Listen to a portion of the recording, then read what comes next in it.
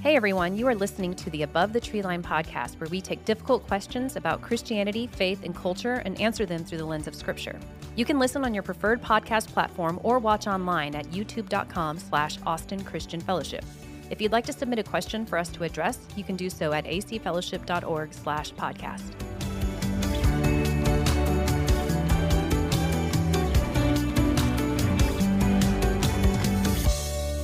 Hey everyone, and welcome back to Above the Tree Line podcast with Senior Pastor Will Davis Jr. Hi, Lauren. Hi, friends. We are above the tree line. We are above the tree line. Way above line. It today. We're high up there. We've got this. Actually, the question that we're going to address today has come in a couple of times, and I knew it would because this is something that I know people in our church kind of struggle with. So we're just going to dive right into it because I don't want to waste any more time. But the question is cessationism biblical? So before we dive into this, I want to kind of put out a definition a little bit about what cessationism is. So it's the view that the miracle gifts of tongues and healing have ceased. Basically, those things went away. They ceased after the apostolic age. So some people would put prophecy in with that words group of as knowledge, well. words of wisdom, all the 1 Corinthians 12 gifts, basically. Yes, all the gifts. And do they now cease to exist? Like, the Bible is complete, it's done. And it doesn't mean that God can't do those miracles, but they primarily believe that God will not do those miracles through humans like he did in the Bible. So when we look at Moses parting the Red Sea, we look at Elijah, we look at Jesus. God did these things to authenticate a message that he was delivering to the people through these miracles. What do you say to the people that say that age is done because he's no longer authenticating that message? The Bible is written. It's finished. It's a great question. And as we would always say, Lauren, I want to honor people in both camps. Both camps or multiple camps, actually 3 camps at least on this one, and say priesthood of the believer gives everybody the right to read this. I've got friends in all the camps, and so notice I'm refusing to commit myself at this point. So is it biblical? Well, it depends on how you interpret the scriptures. So I'll let everybody decide for themselves. This is a relatively new phenomenon, new in the sense of it started in the Reformation with John Calvin. He kind of began to push back on some of the signs and wonders and the attributing of miracles to saints in the Catholic Church, and really felt like it was being misused. And he didn't say miracles were no longer present. He felt like they were not as necessary. So it grew out of John Calvin in the Reformation, and then has landed pretty firmly in the Presbyterian camp, the Reformed camp. The Episcopalians take a neutral ground on it. They try to stay neutral on it. They're Switzerland. So it's not an old teaching. So what are the 3 camps you referred to? There's the group that says there are no miracles at all. There's a group that says it's the Wild Wild West, go for it. And there's a group that says, yes, miracles can still happen, but only in connection to the teaching of the Word of God. Okay. It's yes with caution. Okay. Those are the 3 groups. And all 3 have their reasons for teaching what they do. Like red light, green light, yellow. Yes. Okay. Yes. Proceed with caution. Okay. Yes. You're looking at me. I know you're not going to say which of those. I'll get there. I may get there at minute 21. So we'll see. It does. I will say it does make sense to me that when these miracles that we read about in the Bible were happening, God was authenticating a message to his people, and he was using these miracles and these signs to prove that these people were who they said they were. And it does beg the question, does that still need to happen today? So does it mean, let me ask you a question. Oh, Sis, does it mean then that when Jesus said, the same works that I do, you shall do also, and greater works than these? 2 ways to interpret that if you're a cessationist. Number 1, that only applies to the apostles and their direct descendants, or the greater works are only in multitude, not in magnitude. You'll do the same works and more of the same works than I did, but not necessarily greater in magnitude, which would argue for cessationism. Because Jesus said, yeah, you're going to do the works that I did. yeah. So I think who was the audience for that message? his disciples, the night before he was executed. Right. In John 14. But he was giving them final instructions. Does that apply to us, or did it apply to those people? I'm starting to show my hand. We're early in the podcast here. I believe it applies to us as well. Okay. All right, so let's just mix it up. I am in the camp of, I'm in a camp, and I'm totally in the camp of miracles still exist. All the spiritual gifts still exist. We're not saying miracles don't exist. We never say that, because salvation's a miracle. It's the greatest miracle there is. It's the greatest work of God there is, is salvation. He's still doing that. So no one is saying miracles don't happen, because you get saved, or a Baylor wins a Big 12 championship in anything, it's clearly a sign there's a God, okay? I believe that the 1 Corinthians 12 list is still active. And I don't personally believe that the scriptures support an ending to the sign gifts that are in 1 Corinthians 12. But why is it that these miracles and signs are only mentioned in the earliest epistles, like 1 Corinthians? Like the other books, Ephesians, Romans, they talk about gifts of the Spirit, but those miracles aren't mentioned in the later epistles. It's in Galatians. It's in James. I don't know that I know they're not in, I don't think there's any reference to sign gifts in 1 Peter or 2 Peter.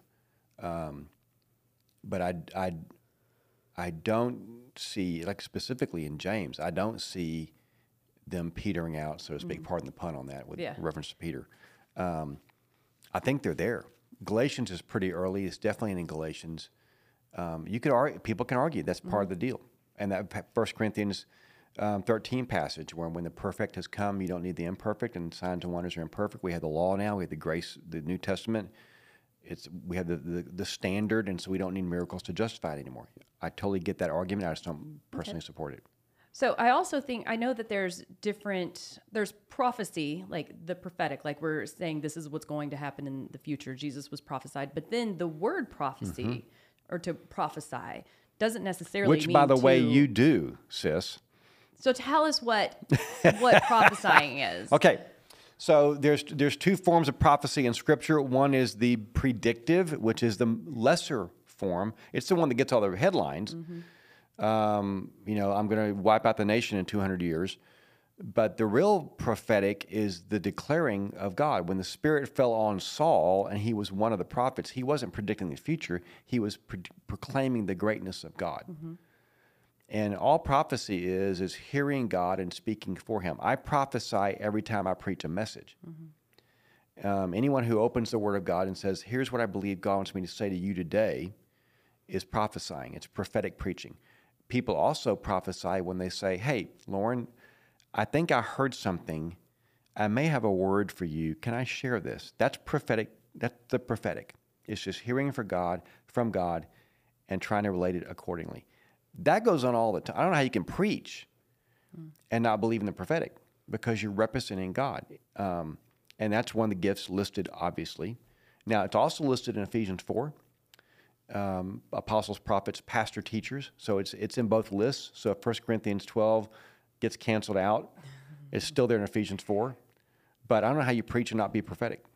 Well, I know there have been some people who have come to me and they've asked, how Lauren, how would you interpret this? I went to a church and the pastor was up there and he stopped and he was like, wait a minute, God's telling me that there's somebody in this room that needs a kidney or something like that. And that weirds them out, because is that guy actually hearing from God? I think people don't really know what to do with that. Okay, that's a great question. It's a great example too. So weird doesn't mean it's not biblical. It just means it's weird.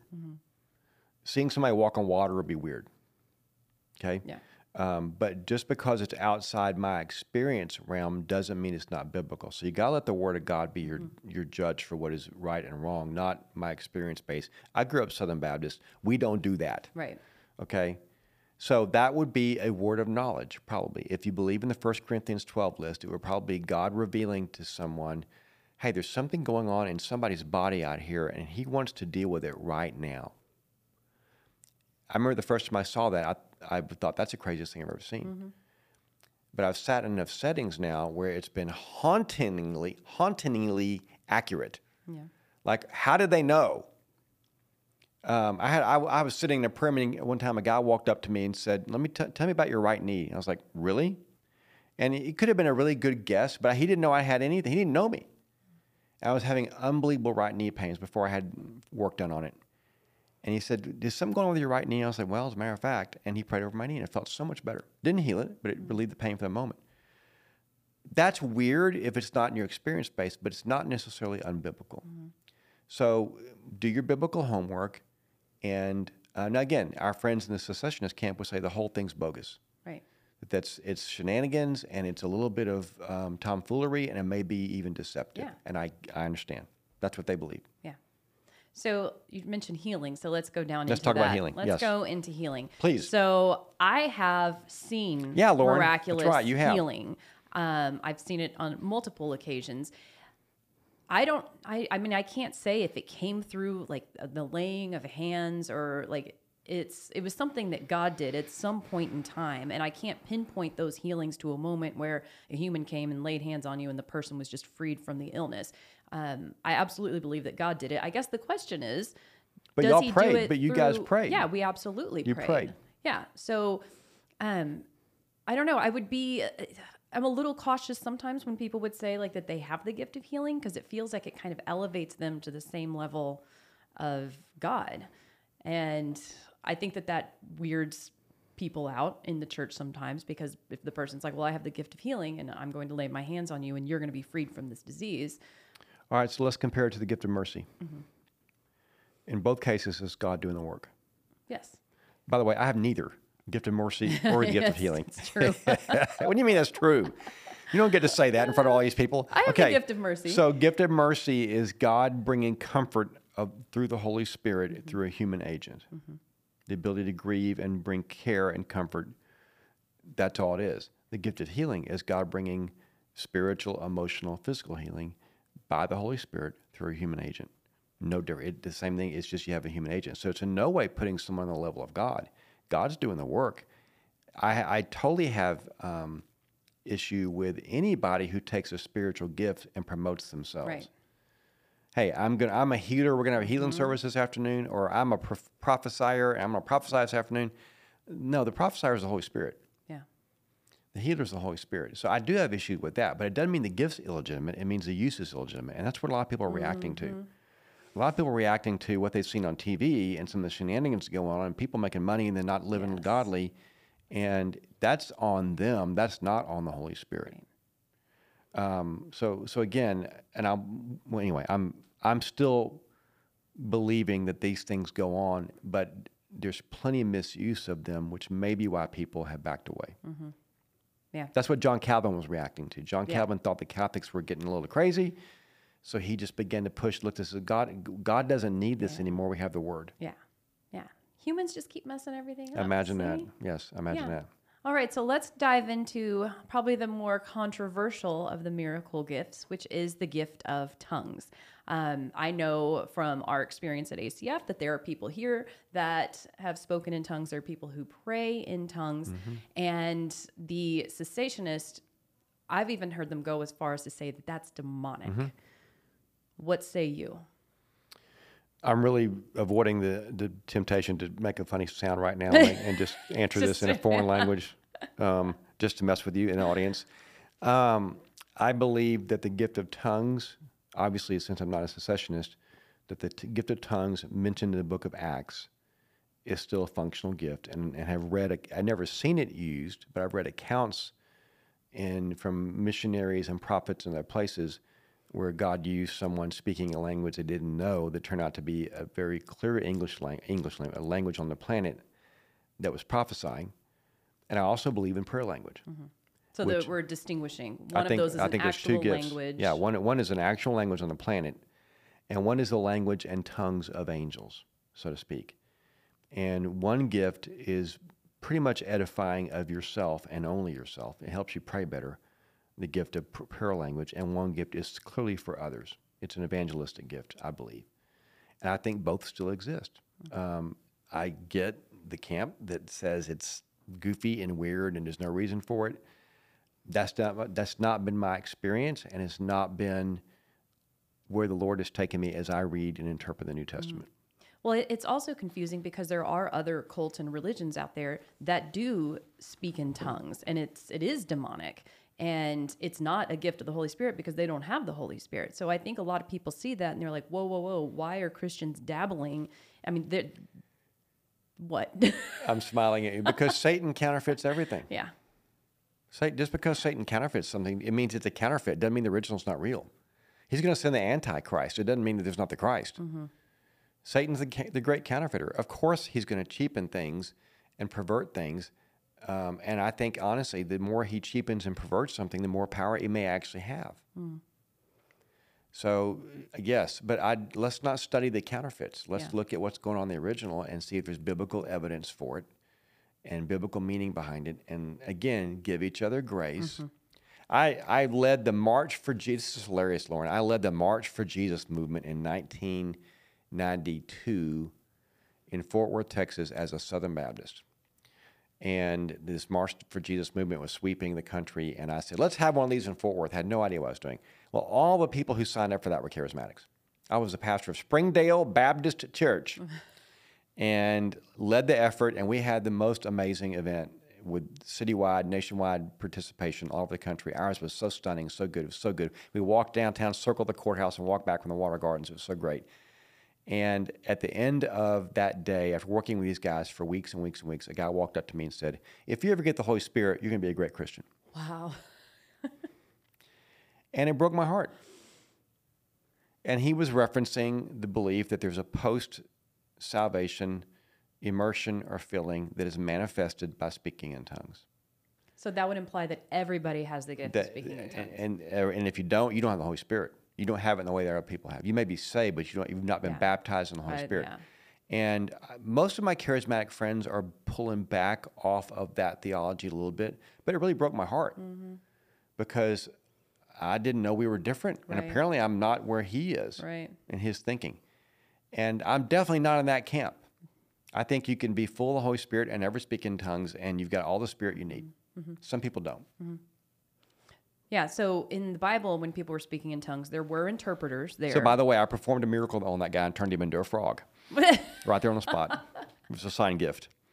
Sorry. So, with the gift of tongues, there needs to be an interpreter. Is that? Yes. Someone. Okay. If it's a legitimate gift of tongues, not prayer language, there needs to be somebody to explain what just happened, or it's just chaos. So, but then it does kind of beg the question, like, why are missionaries going to language schools? Like, why can't they go out and just speak to people? Why do you go to a doctor? Same thing. I mean, God's given us the ability to learn languages, and we need to. It's God. God's a linguist. He learned humanity to serve us. Mm-hmm. People go to language school to serve the people they're trying to reach, and you can't necessarily rely on a supernatural gift to get it done. You can learn the language. Go learn Spanish. Yeah, I tried the supernatural way in high school, and it didn't work. It didn't work. I didn't pass. I didn't. No, I didn't. I did not get revelation. So I do want to go. You've mentioned 1 Corinthians. I do want to bring up chapter 13, verse 8, where Paul says, "As for prophecies, they will pass away. As for tongues, they will cease." Mm-hmm. So is Paul predicting that tongues? There's an end date. I think he's sharing his theology that he shares in other places. That everything we do in ministry is going to be summed up in Jesus. The point he's making there is the one thing that's not going to be ever going to cease is love. Right. He's making. I knew you were going to bring this. Yeah, I cut that first part off. It's a polemic. Yeah, you kind of played with It's a polemic there for love, and he's not saying that we don't need those other gifts. But he's saying when everything's said and done, history is going to be written with one word across the top of it. It's going to be love. Mm-hmm. Love is more important than prophecy. Love is more important than tongues. Love is more important than healing or than exhortation or serving or any of those gifts. He called those out in 1 Corinthians because those are the ones they were elevating. Mm-hmm. They were hyperdrive on the sign gifts and missing the point. It could have been any other gift, but it happened to be the sign gifts. And he said, "Look, I'm really great you have these. I'm glad you have these gifts." And he says that, but he says you're missing the point if they're not laced with love. Right. wish we had so much more time. I know. Don't you hate this? Because especially unpacking the whole prayer language thing. Well, let's set it up for another time. That's something that I think I would love to talk to you about that. People are confused about. So I'm glad that you made the distinction between private like prayer language and speaking in tongues. And if you don't have these gifts, don't panic. You could be in process, or they may not be for you. I have an opinion, but it doesn't matter. But if you pray for God to give you what you need, He's going to give you what you need. And it's important for, if somebody does approach you and they say, I have a word for you from God, it's important to use discernment, to take everything and filter it through the Word of God and see if it matches up. Because I know some people who have like blindly accepted a word that was turned out not to be true. But it's, approach it with discernment, approach it humbly, prayerfully, filter it through God's Word. And humans aren't always going to get it right. Well, I just want to say, let's give respect, because what I think my friend in Fort Worth did was he did not respect me. Let's give respect to the people that are in the camp that is out there and maybe a little more enthusiastic in their theology than others, and let's give respect to those who are not. And the great thing about Austin, Texas, where I've been for 30 years, Lauren, is I've been so honored by friends in all the camps. We have a lot of fun. We mess with each other. Agree to disagree. But we have honor, and even we prayed together for decades as pastors. And the guys who were more aggressive and could have prayed in tongues kind of held that back in honor of the guys who didn't. They just viewed, we don't need to do this here. And so it was just always been honor. Honor gets a lot done. Right. So I'm going to appeal for honor in this one. Yeah, absolutely. I would agree. And again, this isn't, at the end of the day, we agree on Jesus. So there you go. Major on the major. That's right.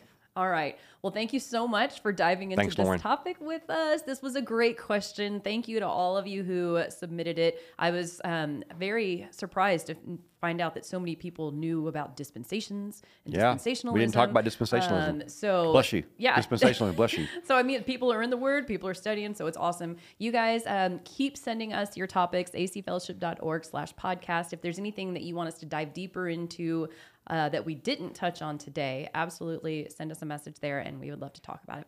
All right. Thanks, Will. Thanks, Lauren. Thanks, friends. Bye.